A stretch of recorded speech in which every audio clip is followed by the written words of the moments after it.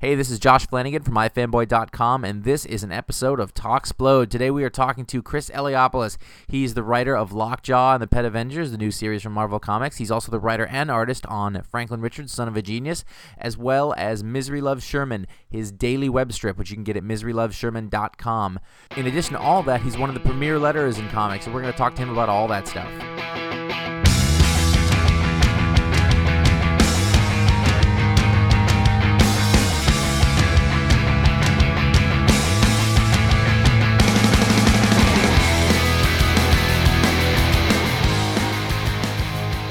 I'm Josh, and I'm here with Chris Eliopoulos. How you doing today?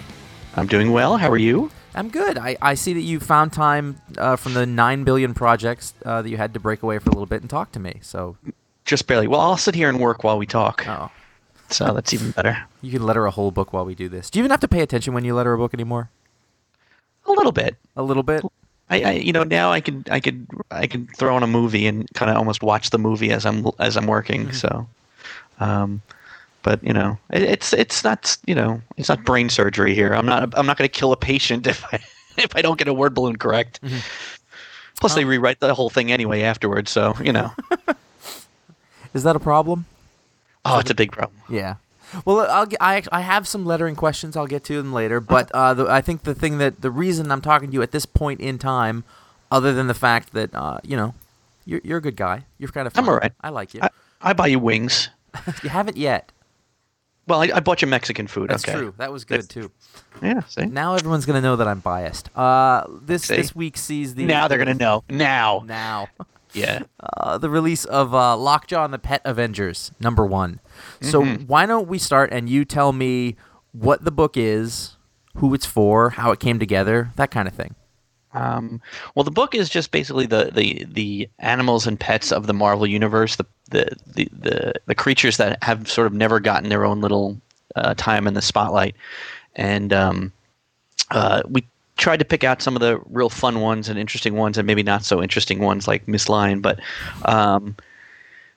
basically, I think an edict came down. I don't know if it was from my editor or somewhere, and they decided, we need to do something about this. We need to have some animals or something like that. And so he called me up and said, Lockjaw and a bunch of animals, make it happen.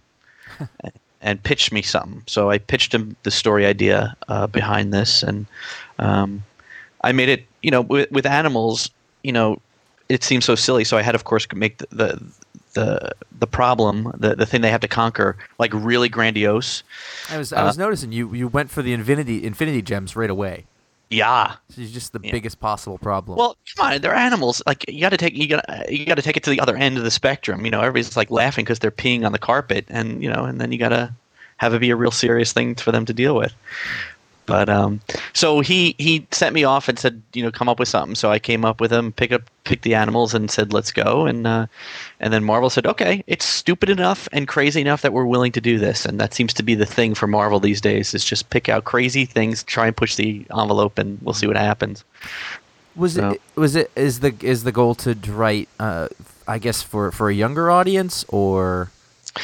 Well, it's an all ages book, and for me, not that anybody said this to me, but I thought in my head, I want to do a Pixar movie. I want to do something where, whether you're in comic books or not, whether you're a kid or an adult, you can be able to pick up this book and get it, and enjoy it. I wasn't looking, my tendencies in life tend to not be towards the deep end of craziness, and I'm not like the Brubakers or the Bendises where it's all crime noir, and and I'm not like the other folks that are all bloody gruesome stuff.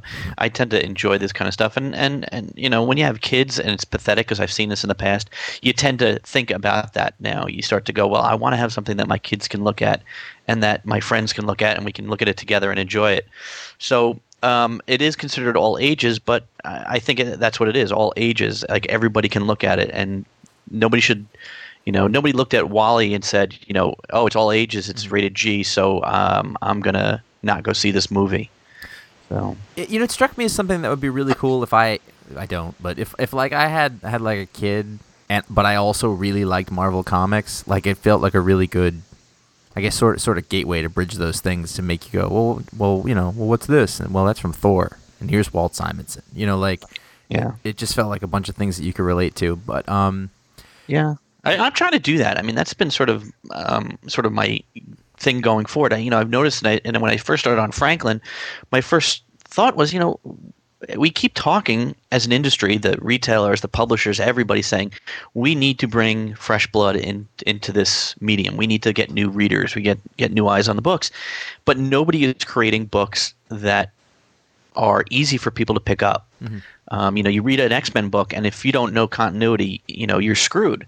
And there is a place for that, where people who are in it for a very long time can enjoy those, and it goes beyond just the reading of that actual book, but it's a little, piece of the larger tapestry. And what I was saying was we need to bring in, the kids that haven't been reading, the people that are look down on comic books, and they can look at this and read it and get a story and not feel like, oh God, I have to know every villain from the Avengers history to read this. Oh, forget it. So that was sort of my thought going forward, and I guess this is sort of my new niche. Is I'm the drug dealer who's giving it away for free in the beginning and getting them hooked. That might not be the best way to pitch yourself. I always pitch myself as a kid's comic book guy. You always talk about it as a drug dealer. That's the way it goes. That's fine.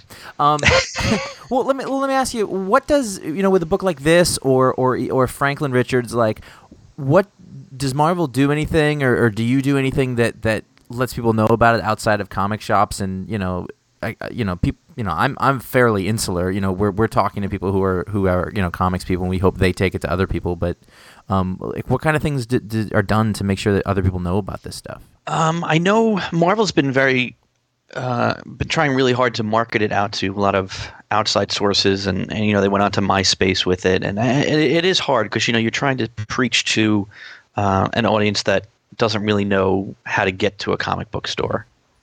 So it's tough. I think when the trade comes out and it's going to be able to be on bookshelves, there may be more of a push. But I've done a few things here and there where I've tried to let people know that it's coming out that aren't into comic books, and maybe pass along word. And I've gotten some friends and stuff who've taken the time to actually go to their friends or other people and mention the book and say, hey, there's something cool that is coming out. But it really is an uphill battle. I mean, I'm sure over the years that it's not easy to interest people into comic books who already have a preconceived notion. Mm-hmm. I was on as part of a Free Comic Book Day, I went on to the Elvis Duran radio show, which I guess is a morning show that's on in a whole bunch of cities around the country.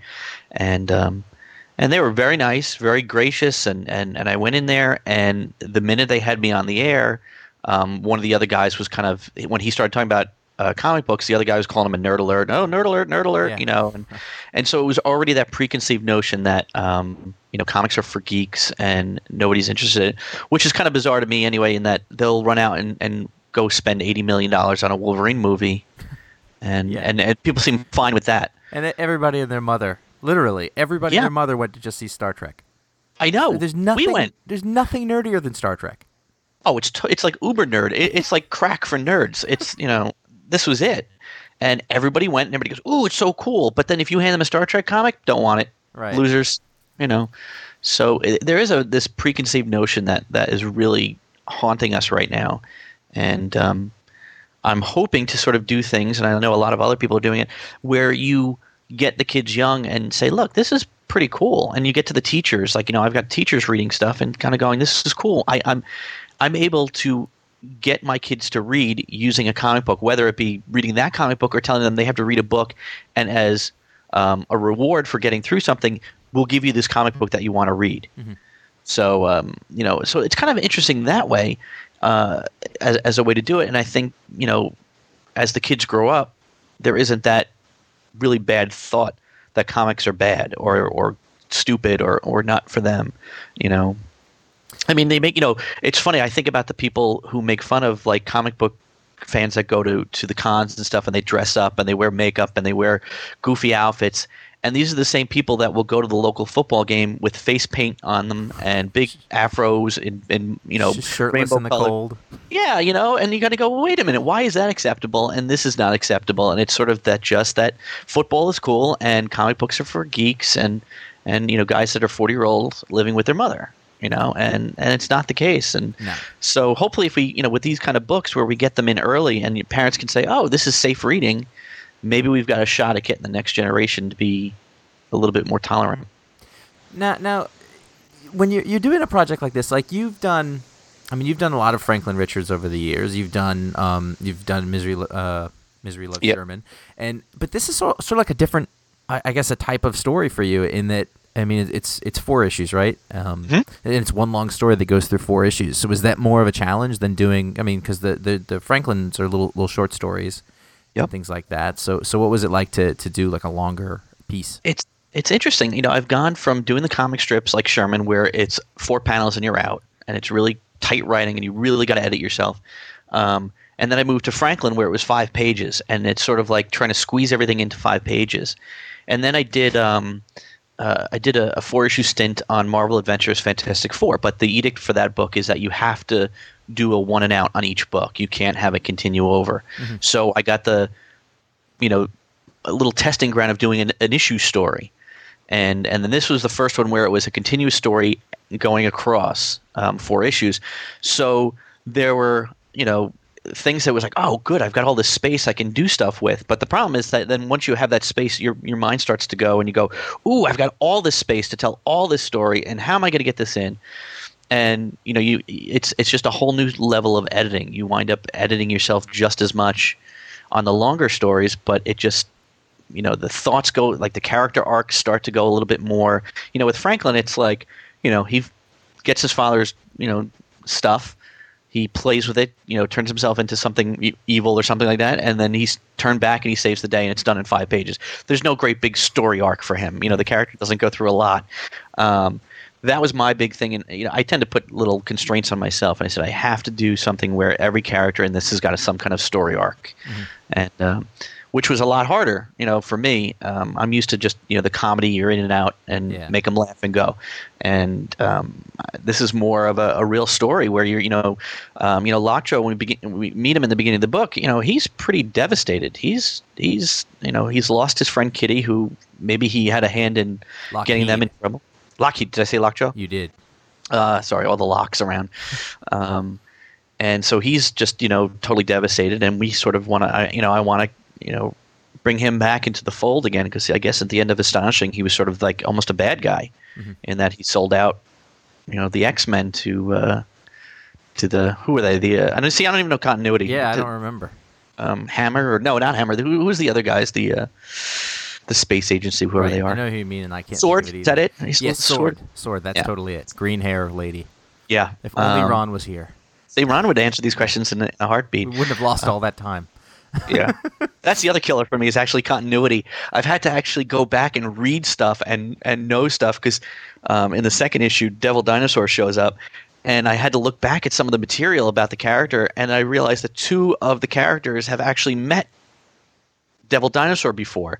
And being that this book is technically in continuity, I have to address it for the people who know that stuff. And it's like there's going to be 5 people that know that Lockheed had a battle where Devil Dinosaur just showed up one day, or that Zabu knows Devil Dinosaur because he's currently in the Savage Land, and I'm like, and I'm banging my head against the wall, and so because you go, how far do you address this? Like, how far do you take this where you try to, appease everybody that knows continuity? So I've been sort of walking that fine line of trying to figure out how to do that, but so that's some of the problems I've been sort of addressing in this book. This is officially in continuity. I am told it is officially in continuity. Wow, I actually wrote that down as a joke question. See? I know, at first I was sort of under the impression there's no way they're going to count this as continuity, especially the story I told them. And they were like, nope, that's continuity, let's go. Have you brought Ms. Lion into official continuity, or has she already been there? I was told that she was, but looking back on it, I did not find any spot where he appeared. The only thing I heard was that he was in the animated program, right? I think that was where there was he originally. Some issue, not between the last 4 or 5 years, I remember hearing about where like there was going to be some sort of connection to that in the normal Spider-Man, but that was before the whole Brand New Day thing. So So maybe there was a dog there all this time that we didn't know about, Yeah. and he's never been brought up in the new continuity. So The camera never tilted down. That's all. that's it. Yeah. It's fine. Plus, the dogs are always outside peeing on the tree somewhere. So, but so maybe he is now fully in continuity because of me. But Look at what you've done. That's a huge accomplishment. Thanks. So see what I bring to the universe. Yeah. Were there any of the? I mean, because once you start getting into it and looking at all the animal characters that have existed over the years, like you must have had a giant list. Like, were there some that didn't make the cut? Oh yeah, there were some that did not make the cut for certain reasons. There was a couple that they were like, no, we don't want you using that character right now. And others were, it was like, okay, how many people are going to be how many animals are going to be on this team, people, and how much is too much? And so people were asking about the squirrel from the Great Lakes Avengers, so all that kind of stuff. And you go, okay, I can only put a certain amount of animals in here, and hopefully if we get to do more, we'll have them in there. But it was a limit of, look, I can't have 20 animals running around here. It would be insane for the artist to draw and be crazy for me to try and write. And, and a couple, obviously, for Marvel, where they said, don't use these characters right now. Mm-hmm. So, but who knows? Maybe we'll have, the West Coast Pet Avengers, the Great Lakes Pet Avengers, and the Dark Pet Avengers all the way through. So have you just been writing down pet gags for like months now? No, you know what it is? Again, I'm trying not to make this just the gag after gag after the gag. I want to have it actually be a story. So I work some of the jokes that that I've come up with into the story from the circumstance, and the characters. Like Hairball, who's basically each animal's got their own personalities of the animals. Like Hairball's a cat, so he's annoying and obnoxious and full of himself, and Miss Line is kind of goofy and loving and just really stupid, and you love them for that. And so I can make the jokes that the cat and dog jokes, and you got Red Wing there, so he's he's always up in the sky, so he's kind of full of himself, like he's high and mighty, and the cat just wants to eat the bird. So it's just those kind of jokes you can just naturally throw in there, and when you've got a frog with Thor's powers, I mean, the jokes just write themselves, don't they? Certainly do. It must be fun to write the Thor speak, by the way.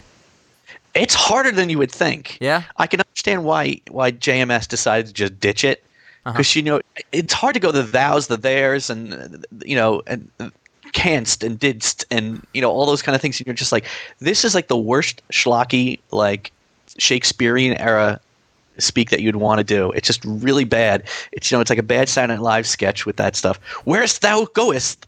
And you're just like, that sounds so dumb. Which ones are the most fun to write? Because I mean, I get the sense like the Ms. Line character kind of fun to write because it's just goofy all the time. That sort of id of now is happening. Yeah, he's just totally unpretentious, doesn't understand, just wants to be a pet Avenger. Is just running around like a fool, and the cat, I think, hates him to death, and I love the play because it's like the Bert and Ernie or the Oscar and Felix kind of thing where they just fight and they're against each other. But I do love Frog Thor. I'm so glad that I actually got to bring back a Frog Thor into the Marvel universe. So now let me ask one more thing about this. That when I'm reading through it, and you've got panels where Lockjaw has to make an expression because he's not talking. So how is it that you technically in a script you write Lockjaw looks at the other character like this, because it's actually really well done. Like I recognize these things as sort of like a combination of I guess like a dog expression and a human expression in one. So how did you communicate that? A lot of it was just I gave him the story. Ig is just a talented artist. I was absolutely amazed that he was able to draw animals that look like animals, and then yet they still have this expression and they can move around. Most artists, they emote they do. Definitely did, which I was really impressed by. Yeah, I mean, most of the time I'd be like, Lockjaw's upset because of, and then he would sort of put the expression in. So, but he was so talented. I mean, you think about most comic artists that come up, they're practicing drawing superheroes. They're drawing people in everyday life. They're drawing, buildings and settings.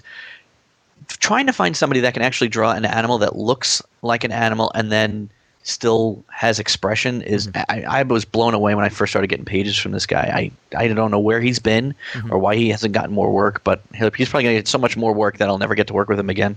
Yeah, it's. I mean, the art is actually really impressive because if you listen to a lot of artists, they say the things they don't want to have to draw, are like animals or animals are big up there for a lot of people. They don't like to draw dogs or draw horses or things like that.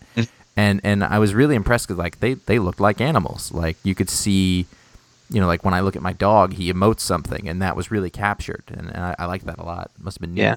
Oh, I mean, yeah, he's just so great, and it's a really nice style too. Like sometimes people can draw really well, and it's just kind of a bland looking, page. But he really is dynamic with it, and really each character has their own look to them and expressions. And I mean, like I said, when you see a lot of artists these days, and they say, okay, draw a kid. It looks like a small adult, little muscly child. Yeah, it's like a little Benjamin Button or whatever the thing, just this miniature thing that sort of looks like Superman really small, and but he's able to take an animal and draw it and then express and put him in different positions too. Like I mean, these are not like standard superhero pose one. These are he's doing some weird stuff, and I'm asking him to do some really weird stuff. In the second and third issues, like they're in places, it's insane. I mean, the second issue, they're going up against Devil Dinosaur in a jungle. In the third issue, I think you saw the cover is they're going to be underwater. I mean, it's just, and then he's knocking it out of the park. I can't get this guy. This guy's making me look good because I just write okay, a big giant battle with a dinosaur and. And I get paid just as much, and then he has to go and draw it and take 3 days to draw a single page and curse my name and get paid whatever he gets paid. Yeah, but who's winning that one? Yeah, I know. See who? It's better to be the writer. Ooh, one more question about Lockjaw. Oh, since you're writing him, yes, is he a dog or is he a human who is transformed into a dog? What's your take on it? He's a dog. Okay, he's just a dog. Always been straight up dog. I read in my research that Stan at one point they asked him the same question, and he said Lockjaw is a dog, duh. And so I am taking Stan's lead on this one. He says he's a dog. He's a dog. I actually wanted to put in a scene in there, and they said it's not necessary. And I think Marvel likes the ambiguity to it. Sure. But so it's not really addressed in the book. But I really wanted to have them kind of say, "Are you a dog or are you an inhuman? Like, what are you?" And I was going to have Miss Lion kind of just trot around behind him, sniff his butt, and say, "Yep, he's a dog." But they kind of didn't want to go that route. They don't spell it out. Fine. Yeah, I think there's some people that really like the idea that maybe it was an inhuman, like a person that was put into the mists and came out a dog. So, but if Stan, who I think was in partial creation of the Inhumans, Jack did most of them because it was a great series that Jack never got to do. I know, and that's why I was very particular about the way I phrased that. Stan had a part in the creation of it, so if he says he's a dog, he's a dog. Yeah, that definitely counts as canon, I think. Plus, everybody likes bulldogs. Why would you take away that from all the bulldog lovers? It's true. Like you. Like me, exactly. I had a web handle of a Lockjaw thing for a really long time that I used. It may be on my Skype name right now, but I'm not giving that out. Don't anyway, do that. No. I think the last thing that I saw that you did was the Marvel Assistant Size Spectacular, where you wrote the interstitial bits. So you actually had to write the real people. Yeah, the framing. Yeah, that's why I'm never going to get work again, because I actually had to make fun of the people that hire me. Well, I was curious about that because. Like, did you go hang out with all of them for a day? I mean, like, how did you make sure that you got them? I talked to them. I know these people because I deal with them every single day. When Lauren Sankovic, who got me, offered me the job, she said, "Well, you work with all. There's nobody else that knows us better than you. You talk to us every single day, every one of us. So I know all of them. And I totally exaggerated their personalities because it's just supposed to be some goofy, framing sequence, and so I've kind of pushed their personalities really towards the far end. But I know that we've hung out. We'll go out once in a while. I'll see them in the offices. We'll talk, and we're on the phone every single day. So they felt like I was the best one that could capture them. And then now I will never get work again. I don't think you were that harsh on them. Well, it's funny is they all got a say in it, so they all got to edit themselves. So Oh, that's not even fair. yeah, I know they took it. I don't know. I don't think I would ever say this. I was like, yeah, but it's funny. I'm not that stupid. The only one I gotta give it to Jordan though. He was. I really made him out to be really the fan geek uber nerd guy, and where most people would have said, "Oh, I don't want to don't do that to me." He was just like, "All right, I'm that way. Go ahead. Go to the deep end. I don't care." So I'll give him kudos for allowing that to go on. So. And that's a whole other type of writing challenge than all the other stuff we were talking about. I mean, yeah. I haven't really settled into one sort of thing. Like most of the big time writers, or even just any of the regular writers that you see in comic books these days, they sort of have their own genre that they kind of deal with. You got Brubaker, who's very crime noir, and it's a 22-page story carried over 6 issues, and that sort of happens. Or he's got his self-published stuff and creator-owned stuff, and it all seems to kind of fall into the same kind of parameters. I'm doing things from 4-panel strips to 4-issue limited series. I'm doing, real-life quote-unquote stuff with the assistant editors, and I'm doing, a goofy, 8-year-old who's taking his father's gadgets. So it's like I'm all over the planet. I haven't settled on anything yet. I think it's just because I'm not good at anything, so I can sort of just flitter around a little bit, and nobody can, discover how crappy I am. You can't be pinned down. Yeah, like if I did like multiple issues of Lockjaw and the Pet Avengers over the next 2 years, people would finally realize that I really suck and I would never get work again. So if I keep changing what I'm doing, people won't realize that I'm as bad as I am. Well, no. That's the trick. But I mean, like, if you hear something like that, do you have like that moment of, "Ooh, I don't know, can I hit? Oh, what the heck? Let's give it a shot." I mean, because that's what it feels like to me. It's like, well, you can do this kind of thing that's completely different. You go, all right, sure, give it to me. We'll figure it out on the way. Yeah, I've never, I've got the freelancer mentality. I've been working in the industry for 20 years, and I think about 18 of them I've been freelance. And the theory is. Always take on work when it's offered to you, because there may become a time when you don't have the work, and the first time you say no, everybody just assumes from then on you aren't available for work for the rest of your life. And so, that happened to me once. There was an editor way back early on who's no longer at Marvel who offered me to asked me to do an issue of something, and I said I just couldn't do it. And like 15 years later. Or 10 years later, she's just like, I'm like, hey, you never give me work. And she's like, oh, I thought you were busy. So it's like, wow, okay. So, but with this kind of stuff, also, I like challenges. I mean, I know most people think of me as a letterer, and I've always wanted to get into writing and drawing and stuff. And so when somebody offers to do something, hey, I'll give it a shot. I want to break out. I don't want to always be forever known as the lettering guy. I'd like to have some other credits to my name, and so doing this kind of stuff is sort of a challenge. Like, let's see if I can do this. Maybe you never know. I might be good at this. And I think too many people handcuff themselves into worrying about having it be the greatest thing ever. I had a professor in college who said to me once, "Do the best job you can in the time allotted." And I know most people they when they're trying to start out, they write up a script and they rewrite it and write it again and again and again, and trying to fix a script and make it the absolute most perfect thing in the world that they could ever make it. And what happens is they overwork it and it becomes a muddled mess. And my thought is, you go in, get it done. You're not writing War and Peace. You're not going to be the next Shakespeare. Just do a really good story, tell a good story, and get out. And so when I get offers like this, I'm like, yeah, let me try it. Let me see if I can tell a good story with it. Let me see how can I get all these characters in, their personalities in 5 pages within the framework of 3 other stories, and make it cohesive, that it's actually telling a story and not just like guys standing around going, what do we do now?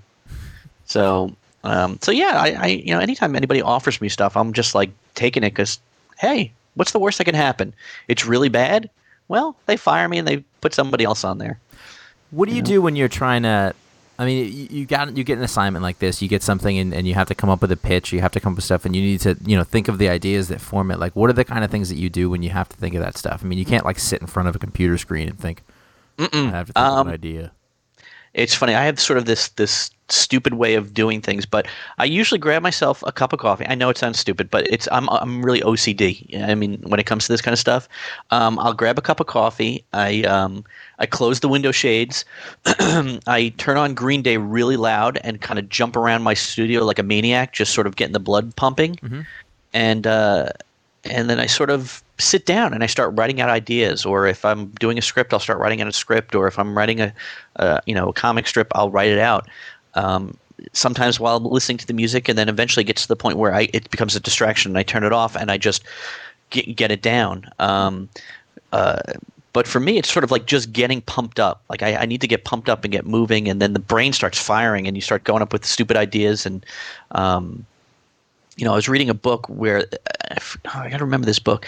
They were discussing creativity, and one of the things was she discussed was priming the pump. It was basically like, you're going to be doing something.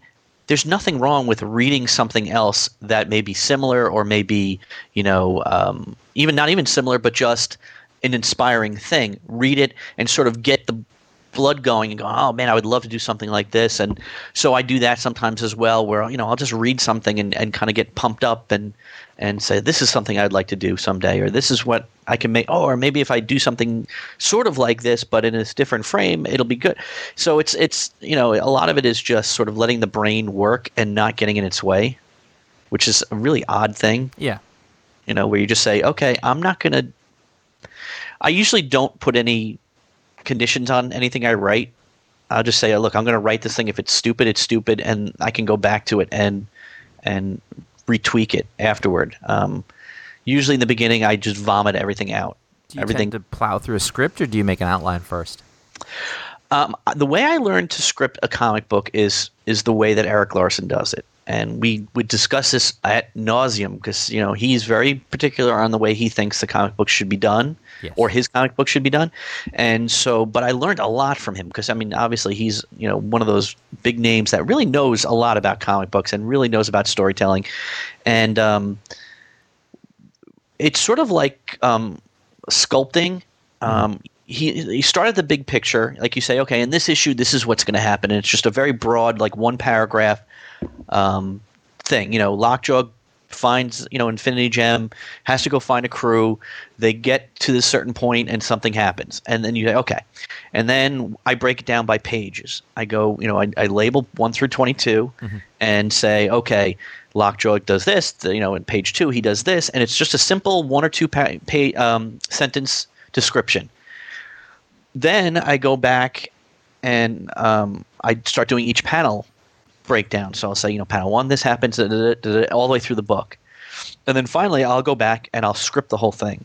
And once that's done, I put it aside for a little bit, and then I come back to it. And like I said, because I usually just type it to get it out, and you sort of just want to get it down on paper so you don't lose it.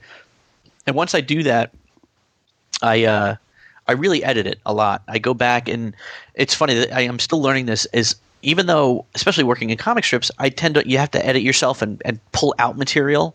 Like, you don't need that. You don't need a 5-sentence thing to say what you can say in 1 sentence. So I tend to go back in and edit out a lot of stuff and make it simpler. And, even in cases like with Ig, his art is just so good. Sometimes you don't even need the dialogue because it's right there in the artwork. You don't need to see that Lockjaw's upset or scared. He looks it. You don't need somebody, another character going, gee, Lockjaw, you look sad.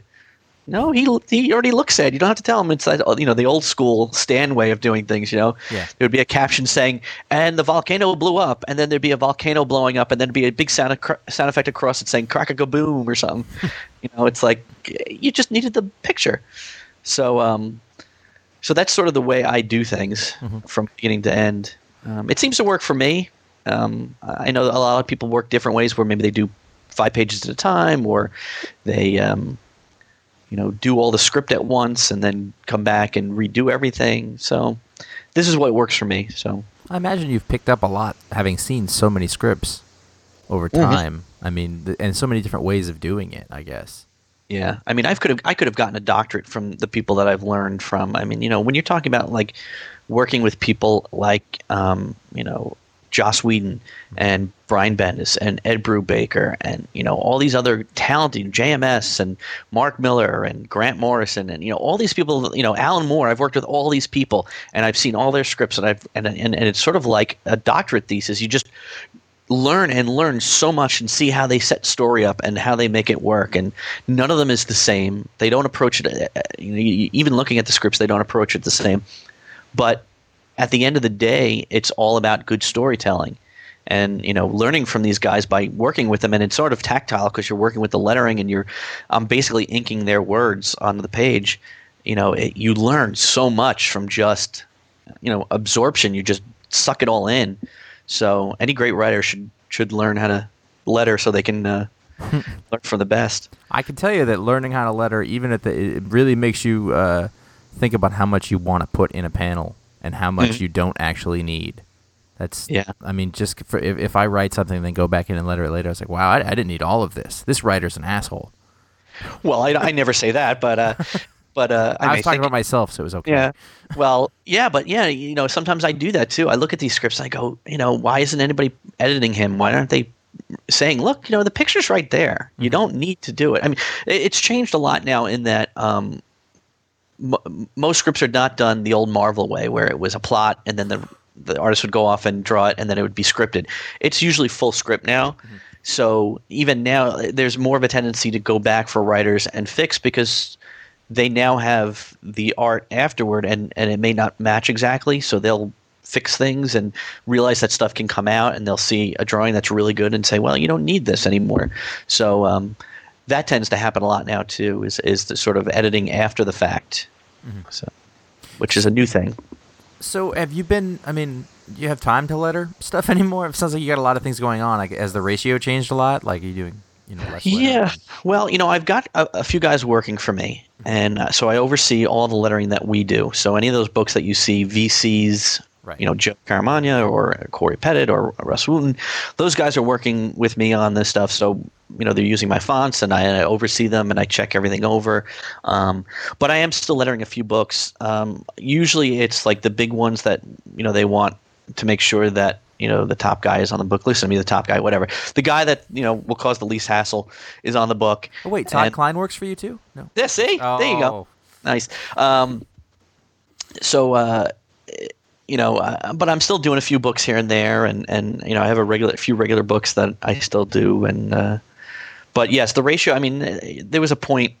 It was a heavy point, but way back in the '90s, when I was still lettering on the boards by hand, at one stretch I was doing about 30 books a month by hand, which was insane. I had no life, not like I do now. But can you even grasp a pen anymore? It's funny. It's hard now. I tried doing it. I did a 5-page story for Spider-Man Family a couple of years ago, 2 years ago maybe, and it was a 6-page story. And I asked to hand letter it, and they allowed it. And I picked up my old pens and stuff, and it was so hard. It took me like so long to just do these 6 pages, where normally I would have been done in like 2 hours. It took me half a day to do, and I was like, wow, I really lost it. It's over. But nowadays I'm doing maybe 4 or 5 books a month at most. So, but between me and the guys that are working for me, we're doing 50 to 60 books a month. Now you must still have people come to you and want to do lettering and stuff. Like, what's the kind of stuff that you look for? Like, what requirements do people have that if they want to work for you? Well, nowadays it's more of a need of computer and design skills. You need to know Illustrator, Photoshop, InDesign, and you really need to have a design sense. I've had so many people come up to me, and also a realization that it is I used to be an art, now it's a craft. But you need to understand that it is a discipline, and there are things to look for, and it's not just plopping stuff down on a page somewhere. There are things to look for in terms of storytelling, in terms of setting the stage for a story, or giving it a sense, like depending on the font you choose or the style you use. If it's a creepy story, you don't want it looking like a pinball machine. It needs to look pretty scary. And unfortunately, it's deceiving because most people think, oh, it's lettering. It's a bunch of letters in a balloon and, words in a balloon and you're out. Granted, it's a lot of that, but there's a lot more. And it's so funny. I've had people come up to me and say, I'd like to come work with you. I'd like to become a letterer. I mean, how hard could it be? Which of course is not the way you want to go into. Certainly not. Like nobody goes in and says, I want to be a writer for comic books. I mean, how hard could it be? Because it's really, it is a discipline and there is things to look forward and there's a professionalism to it. Mm-hmm. So, but there, it takes a lot of effort. You need to look at what's going on and but lettering can be different too. In the mainstream books, there's a certain style, mm-hmm. and we've sort of developed a kind of universal style between Marvel, DC, Dark Horse, Image. Sort of that's everybody sort of looks the same, but out in independent comics, there are other ways to do things. I mean, if you look at like at Cerebus, mm-hmm. I mean that's just amazing stuff to look at. And it's totally different from anything you would find in a Spider-Man comic. Mm-hmm. So, but there is a level of design and craft to it that you need. Anybody coming up, I would say, learn Illustrator, learn Photoshop, look at what's come before, study type.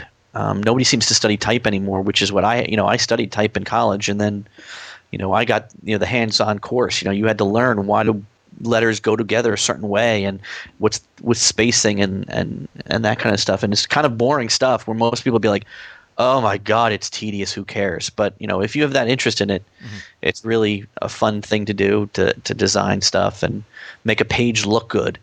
I always feel like my job is to make the lettering a part of the artwork and still tell the story and have no one notice. Mm-hmm. So, what's like a really common mistake that you see from like beginners who are doing it? I'm just curious. It must be like a thing that you see people do all the time that they shouldn't do. A lot of it is just plopping stuff down on a page and not worrying about what it's covering up or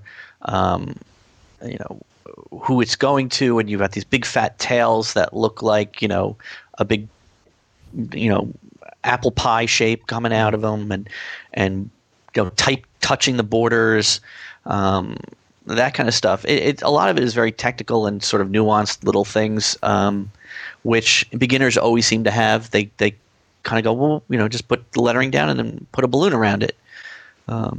So that kind of stuff. Nowadays with the advent of all these fonts, I tend to see a lot of people when they're doing like sound effects, they grab like the over the shelf, not even Comicraft fonts or Blambot or anything like that. They'll just grab like Helvetica and do a sound effect. Ooh. And go, don't that look great? And then I tend to think it's just, which happens across the board. I've noticed people tend to get satisfied. Though I've never been satisfied with my work. I'm never happy with it. I'm never happy. Like I'll finish a story, or I finish a page and go, God, I'm still never like I could do better than this. Mm-hmm. And I see a lot of people who are just starting out and go, I got it, done. Don't need to learn anything more.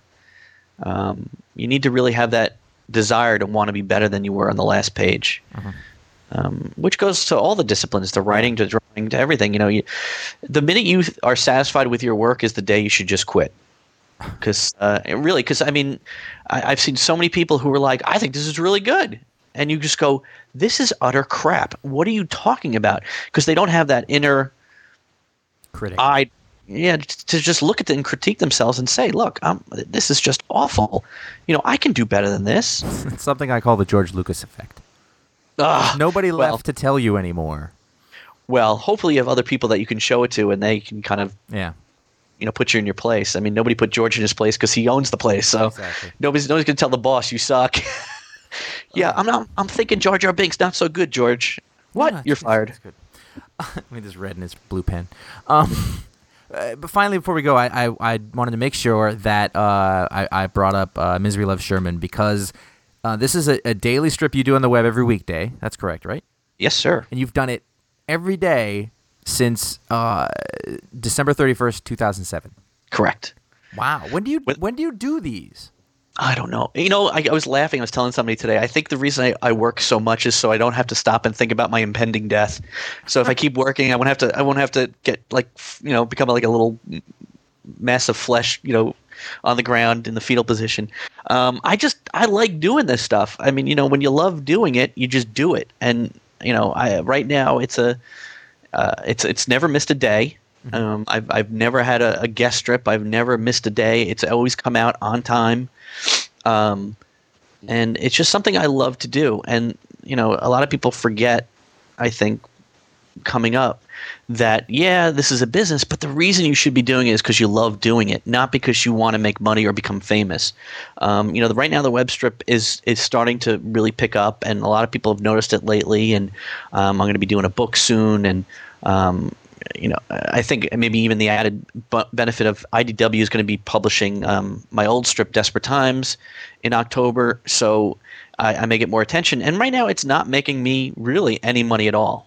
But I just love doing it. I love writing and drawing a comic strip. And that's my motivation. I'm not looking to make $1 million. I'm not looking to sell it to Hollywood and live the easy life. And usually I kind of tell a lot of people when they're first coming up, that's why you should be doing this. And so to answer your question, why am I doing this, is because I love doing it and I want to do it. And just because I don't make $1 million on it doesn't mean I should stop. Well, I mean, it right now you're in a place where newspapers and comic syndication is going away for the most part. So, I mean, at this point, you've got to just be doing it because you really like to do it, because there's not necessarily a pot of gold at the end of that rainbow, I guess. I mean, there are a number of people who are actually doing web comics these days on the web who are making money. They're making a living. This is their job. There's a few guys that, there's Penny Arcade, which is just shot out of a cannon. I mean, they're the exception to the rule. I mean, they're making a boatload. But there's Schlock Mercenary, PvP Online, Sheldon. They're doing well. They're making their money. And I think this is where things are going. I think we still need to figure out a monetary plan to this thing. There's still the whole, you give away the strip for free and then you sell other things like books and plushes and shirts and little tchotchkes that you can sell to the people that read, which I mean, some people have an aversion to it, like, you're just a t-shirt salesman as opposed to a guy that's working on a comic strip. Well, yeah, I mean, but newspapers, you're selling to a client. You're not really selling the artwork, you're selling the syndication rights. So, I mean, it's all named whatever you want to call it, but I think in the future this is where it's going to be. You're going to see comic strips offered on the web, and hopefully we'll start reaching out to new audiences that aren't fully aware that they're out there yet, and get there. So well, it's interesting because you're doing, I guess, sort of a more typical kind of strip in that it's not wrong to say it's in the vein of like a Calvin and Hobbes strip, whereas a lot of the other strips that you mentioned, those have like a pop culture gaming element, I guess, that has helped sort of drag them along a little bit. Yeah. Well, usually the first adopters of new technology are the guys that are into gaming or computer nerds, quote unquote. Like the sort of the guys that are aware of this stuff. The folks like us who know where to look for this stuff. And soon after comes the people like things like Facebook and Twitter. When I first started out, it was just for the real computer guys that and gals who really knew that thing and got into it. And then eventually the Main Street audience comes along too, and they discover it afterward. So I've been sort of doing this with the thought that these guys have paved the way, gearing towards that crowd, but we need to provide something. Again, I'm always trying to provide out to the mainstream audience, and this is what I'm doing. I'm sort of going, okay, this is something you're familiar with. You've seen it every single day on your newspaper strip, in your page, and now I'm offering it here. So it's the same thing. You don't have to feel scared. It's the same feel, and you can feel comfortable. And just like the newspaper, it's for free. And then if you go to this, the bookstore and you see the book, you're going to pick up the book maybe. Or if you like the shirt, you'll pick up the shirt. So it's sort of the same kind of thought. And I tend to think the strips are going to go that way now. We've sort of gotten the people that are niche audiences, and we need a few guys that are reaching out beyond the niches, like gaming or computer technology and stuff like that. Now, do you do these in like a bunch, like a bunch of strips at a time? Yeah, usually what I'll do, again, my little chore of drinking coffee and dancing around like an idiot, and then I'll sit down and write maybe a week or 2 weeks worth of strips. That's usually obviously the hardest part. And then I'll go in and draw. Some weeks it's different from others because I've also, like I said, I've got a day job. I've got 3 of them actually, and so sometimes like this week I'm kind of screwed in that I have an issue. I just finished up an issue of Lockjaw. I have books to letter, and then I have an issue of Franklin that goes in a couple weeks, and I basically have 1 page written and drawn. So I have like 2 or 3 weeks to draw that up. So I'm behind the 8 ball. So I'm actually drawing these strips piecemeal right now. But when I get back into having time, I will bat out like 2 or 3 weeks worth of strips ahead of time and get it done. It's not the greatest way to work, but right now it's my 4th job, so I've got to And now you've gone so long, you can't miss one. Oh, I don't plan on it. Yeah, I haven't missed, and it's sort of like again, I always set these goals for myself, and I sort of challenge myself and say, well, because you always hear, at least I do, you hear a lot of cartoonists, syndicated cartoonists or others who complain and say, web cartooning is not a real discipline. You're not a professional. Look at these guys. They don't put it out when they say they're going to put it out. It's not on time. They don't hit their deadlines. They'll have guest strips, or they'll just not show up for 2 weeks and leave their audience hanging. And I don't want to be that. I still like to be, one of the biggest compliments anybody can give me is that I'm a professional. And so for some, being a professional means you do it even if you're exhausted and you don't want to do it. You've got to get it done. So I've sort of, put my foot down and said I'm going to keep coming out. And I'm sure I will miss a day at some point in the near future. It's bound to happen, but I'm trying like the dickens not to. Are you drawing them like on paper and stuff, or are you doing them digitally? Yeah, I recently got a Cintiq, which is you can draw on the computer. The Franklins now, the last issue of Franklin I did all on the computer. Oh wow! But I still love the feel of drawing on paper with a brush. And so if I'm going to do this because I love it, I want to do it the way I love it. And so I did the strip on board. I've got like a stack that's probably about 2 feet high of strips that I still have floating around. But I that's the joy I get. I love to sit down at the board and draw with a brush and ink. Do you hand letter them? Yep. Yeah, that's what I figured. Yep. I mean, because that's what I love to do. I love doing that. And like I said, if I'm not doing it for the money, I'm doing it for the love. I love doing it physically. I've been lucky that I sat down and I learned on the Cintiq, and now I'm able to do Franklin on the Cintiq, which saves a lot of time actually. You don't have to worry about running your hand through the ink as you're inking. How long did it take you to get that down? I guess from playing. I still don't have it down, but I'm getting better. I got it in January, so within about a month or 2, I was confident enough that I went ahead and did that previous issue of Franklin on the computer. So I'm still not totally happy, but I'm never happy with any of my work, hand or drawn by hand or drawn on the computer. So I'm always trying to get better and try to learn new things. But it takes a little time. It's just like any other tool. You learn as you go. Well, no one can say you're not diversifying. You gotta. Yeah. The only way to survive these days. Okay, so it's miserylovessherman.com. That's correct, and you can go. There's a new strip every weekday. Correct. Completely free. Free. No charge. Exactly. You can even subscribe and get it delivered right to your, your web browser. Okay. RSS feed. So. Gotcha. Anything else? Did we cover everything for now? I think. I was going to make a real bowel movement joke, but you know what? I think we'll let that one go. Can I tell you something? Sort of tangentially, but not really related. I can't walk past a hot dog cart in the city of New York without hearing you say "knish, knish, knish" in my head. Really? Yeah. Do you remember that story? No, not a clue. You're at the New York Comicon, and you were outside, and there's the row of all the vendors that hang out outside. And there's one guy, and he's like, hot dog, sausage, knish, knish. And you walked up to him, and you said, I said, knish? And he said, no knish. You really don't remember that story at all? No. Wow. I did that? Really? You told it to me like 2 times that weekend. Oh, man. See? I get it out of my system. He goes, knish, knish. You're like, what? You just offered the knish. Yeah, see this. I told you I have to get it out onto the page or I forget about it. So I got it out. You heard it, and now it's history now. Well, so. yeah, now it's in your head. Yeah, totally. Knish. Wow, I'm kind of shocked. Anyway, I love it. It made me laugh again. I don't even remember it. It made me laugh, so it must have been funny. It was. Anyway, well, thanks a lot. My pleasure. Enjoy a knish if you can. I will try to. All right, I'll talk to you later. Be good.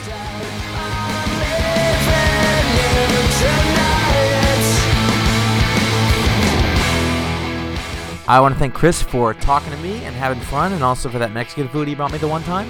And make sure you check out his work and get over to miserylovessherman.com for a new web strip every single weekday. Also, make sure you check out ifanboy.com to comment on this and all the other stuff that we've got going on there. Thanks.